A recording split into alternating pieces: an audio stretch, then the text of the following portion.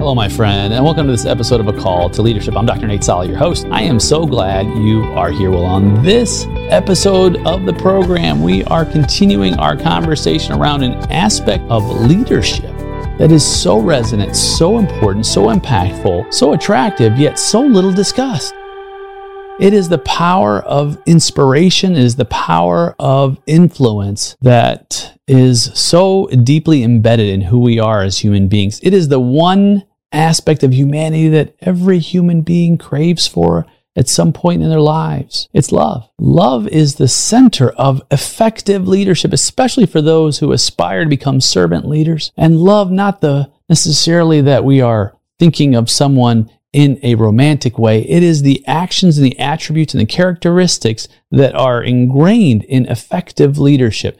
Patience, kindness, not being a person who has a desire to be envious or boastful or full of false pride. All of those are faulty. No, those are ideals that those who walk in a leadership model that loves are ones that are able to transform lives, to do far greater than they ever thought possible. It's an attitude of superior strength, not weakness. It is an attitude of giving, not taking. It's an attitude of success. And so as we continue this journey, we've been talking about this attribute for 5 episodes. This is number 6. And our 6th installment is that leadership or love is not rude. Another way to put it is does not dishonor others. What does it mean to be rude? Does it matter in society? Are we in a place in society where we dishonor each other so incredibly much? I think the answer is yes.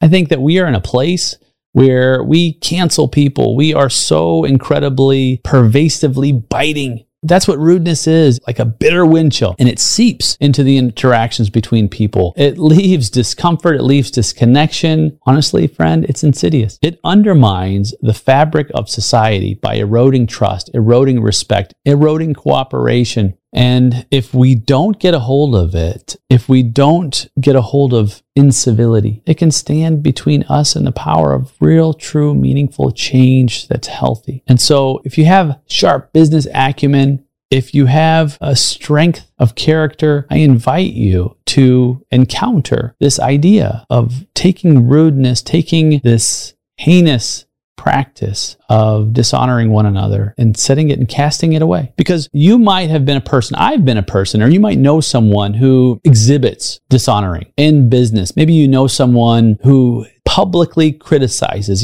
just very critical of others during a board meeting or any meeting, belittling teammates' ideas, leaving people feeling humiliated. Maybe you've seen people who have been massively impatient, quick interrupting others, with abruptness of hand gestures.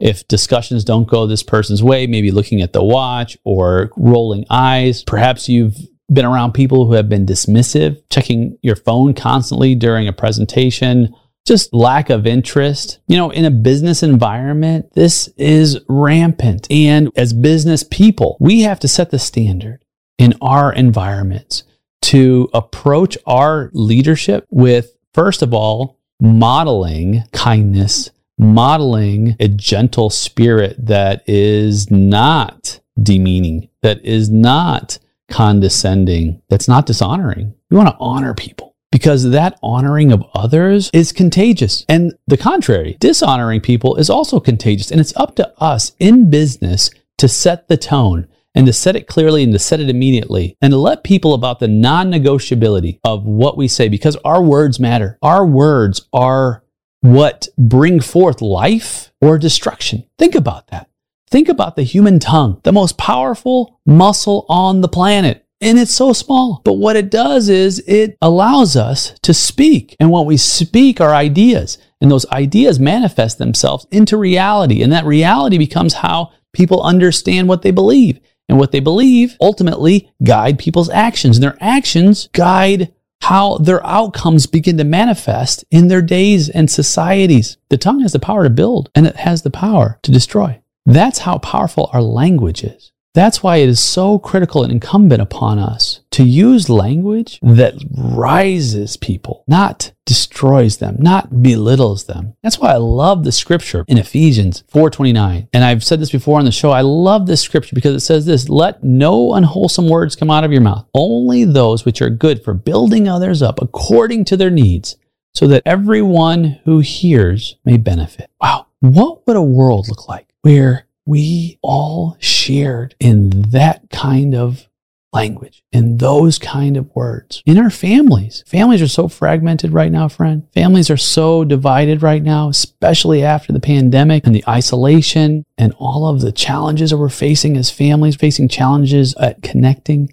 We're facing challenges at collaborating. We're facing challenges at simply being together. And we need to break that. We need to get back to loving each other. You know, in a family, sarcasm. I've said so many sarcastic comments, and it was my standard response. And I had to stop those sarcastic responses, and I haven't fully arrived, but when others have problems, don't be sarcastic. Don't say, oh, well, got to try harder next time. That wasn't very smart. Those are comments that destroy. They don't build up. I mean, being rude or dishonoring isn't just what we say. Sometimes it's simply what we do. If we miss commitments with our family dinners without notice, if we prioritize our work calls over our spouse's attempts at conversation, I'm guilty. But I want to tell you this, we have to make a stand. We have to say no more. When I am present, I will be fully present, because it's rude. It dishonors you when I'm not fully present, when I don't fully listen, when I double-minded, when I'm on my phone or when I'm watching something and you want my attention. I wouldn't do that with an important business meeting. I wouldn't do that if I was closing a deal, would you? If you were sitting there with a potential client and you were writing a proposal, instead of listening to what your client needed, you were surfing your social media, of course you wouldn't do that. Why wouldn't you do that? Because it affects your bottom line. It affects what you earn. Yet we have a return on our investment with our clients. Might I submit that we become cognizant of getting a return on our involvement with our family? Think of our voices. Think of disagreements we have at home. How do we meet those disagreements? Do we meet those disagreements with a kind word or with a raised voice, with an authoritative stance that shuts down any further dialogue? Friend, that's not productive in terms of honoring one another and creating a model for honoring one another. You say, Nate, I can't take it anymore. My teenager, she's at the table texting and at dinner, and I don't know what to do. And so, what do I say? I say, hey, you know what? You're always on your phone. You need to put it away, or else I'm going to put it away for you. Or maybe I'll just turn it off. Okay, that's one way to approach it. How about we ask the question, honey, would you mind putting the phone away? Let's all be present with each other. And maybe your teenage daughter, maybe she decides she's going to roll her eyes. But Dad, it's important. This is the moment. Do I act rudely or dishonoring, or do I act gently? And maybe the response then is, honey, there's a time for that later. Family time is a precious gift. Let's honor it. What happened? Just maybe your daughter puts her phone away. Maybe reluctantly, but maybe that's just what it takes. There's other ways, friend, to extend that olive branch. Maybe it doesn't always work. Maybe you think, Nate, they're going to walk all over me when I am kind and honoring. It's possible. At the same time, you have boundaries too. You've got to outline your boundaries, but you don't have to do it rudely. You don't have to do it dishonoringly. You can simply state what they are. These are the boundaries in this home. These are non-negotiable for us to live in harmony together. If we don't honor these, then we can't live in harmony. We have to make changes. And I don't think those changes are necessarily something that we all want. Maybe it's not at home. Maybe it's in the car and someone cuts in front of you. What do you say? They were rude, right? Hey, you idiot. Slam on the horn. Call them number one. That gonna help? I've eliminated, finally, it took me a while. I've eliminated that from my purview. If that happens to me, then I just let them go. I don't even honk my horn usually when I'm at a stoplight. I kind of just try to tap it if someone doesn't see the light and just be honorable. There was someone in Starbucks several years ago and we were both trying to get in at the same time. I was a little ahead. I slowed down and I let them through because I just wanted to show them a little kindness, a little honor. And it would have been rude of me to try to slam my way in. We both kind of slowed down and I gave them the right of way. Guess what? When I got to the front, my coffee was free because that person paid it forward. Well, I guess they paid it back. So there are benefits to that. It's not always going to be the case, but we have to lead by the example, whether or not we expect anything in return, by the way. You don't have to get anything in return because that's what seeds are. You don't always see how seeds germinate. what we say, what we do, that's like spreading seeds. So we can either spread good seed or we can spread bad seed. Good seed is seed that's effective and that's helpful. So when I spread good seeds of what I say and I do, I don't know if they take root. It's not my job. My job isn't to do that. That's God's job. That's the other individual's job. My only job is to continue to spread good seed. And it's going to take root on good soil that gets nourished. And I'm going to keep spreading good seed wherever I go. And it's going to take root wherever it should. When I spend time now thinking about what I'm going to say, I do my best to share in my own mind what I'm going to say and think through what the reactions are from others. And if the reactions are not the desired reactions based on a productive or unproductive word, and it translates into a much different experience. And so think about that, friend. Think about before we speak. My mom used to always say, think before you speak. Did you ever have a parent who said that? It took me a while to figure that out. But eventually I began to, what did she mean? Everyone thinks before they speak in terms of their brains are working, but she didn't mean it that way. She meant take some time to consider the weight and the influence of your words. Take some time before those words are released into the world to take dominion over them, to have control and power over them and shape them like you would a sculpture so that they are attractive, so that they help you to achieve what you desire to achieve. It's okay if it takes a little longer to speak. In fact, it says be slow to speak, be quick to listen, be slow to anger. We're talking about anger soon. So when we speak, take your time and allow yourself to think through how each set of words might find its way into the ears of the individual who you're speaking with. And are those words such that they help them? Now, that doesn't mean that you're falsely speaking or just simply speaking because you want to be charming or say things that are flowery because you want something. No, you can be honest, but do it in a way that's respectful. Do it in a way that's honoring. Do it in a way that's not rude. And when you do, you'll find that people begin to look at you differently. They begin to approach you differently. You become safer to them because you're intentional about what you're saying that is helpful.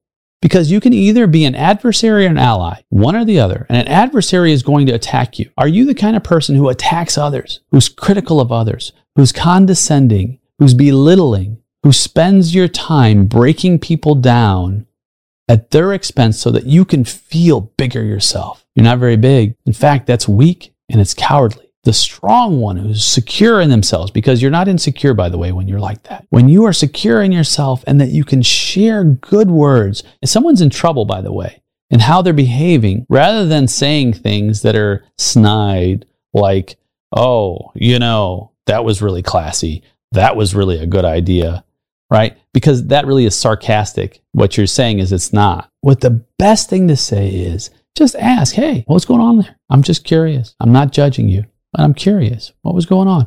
Ask people, listen to people, and then provide positive feedback. Well, I understand. Here's my perspective. I may have done that in a different way. And just have a conversation that's civil. Boy, if we can just revive civility. In fact, our manners matter. You may not have heard of a parliamentarian back in the late 1700s named William Wilberforce. You might have heard of him. He was an abolitionist of the slave trade first, and then slavery. And he found that he was unable to get a bill to pass to abolish the slave trade through Parliament on the merit of the heinousness of slavery itself. And so what did he do? He set out with a group called the Clapham Circle to reform manners. In fact, that was the idea, reformation of manners. In other words, what? To be not dishonoring, to not be rude, to be kind, to have decorum. And through this changing of the culture of people's thinking, they began to make changes in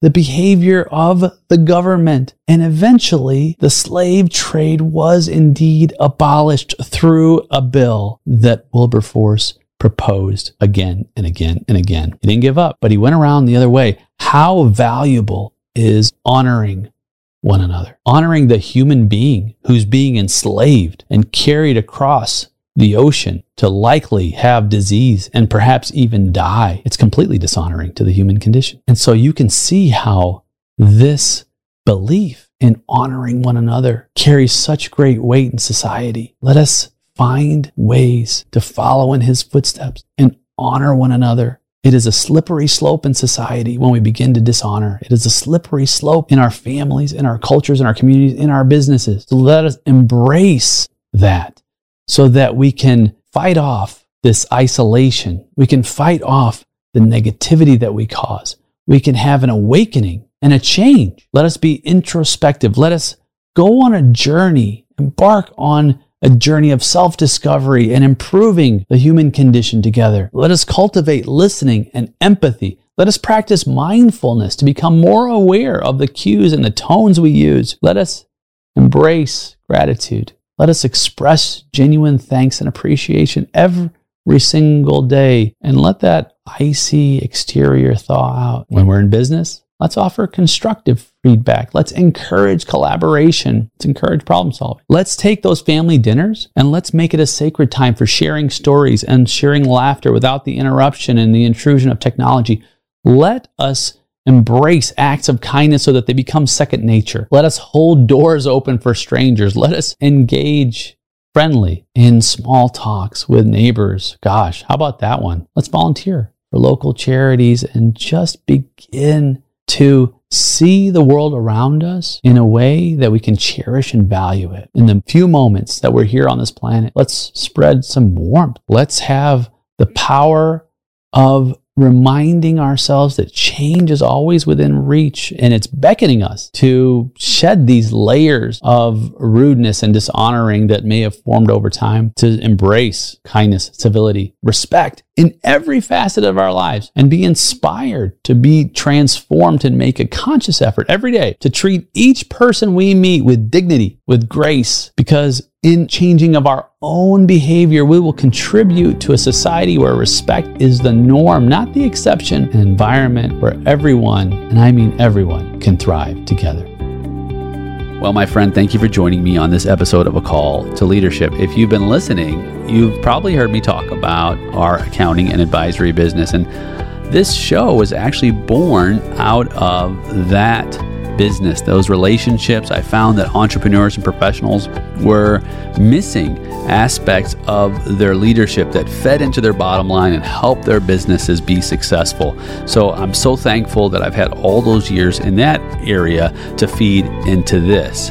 And the truth is that so many people still need accounting and advisory help, and they don't know where to go. If you're in that place where you feel, oh my goodness, my tax person or my accountant, I can't find them, or maybe the service wasn't up to my expectations, do not despair. I'll leave how you can find us in the show notes, and one of my team members can do some discovery and help you along your journey. You're not alone, my friend. You always have help.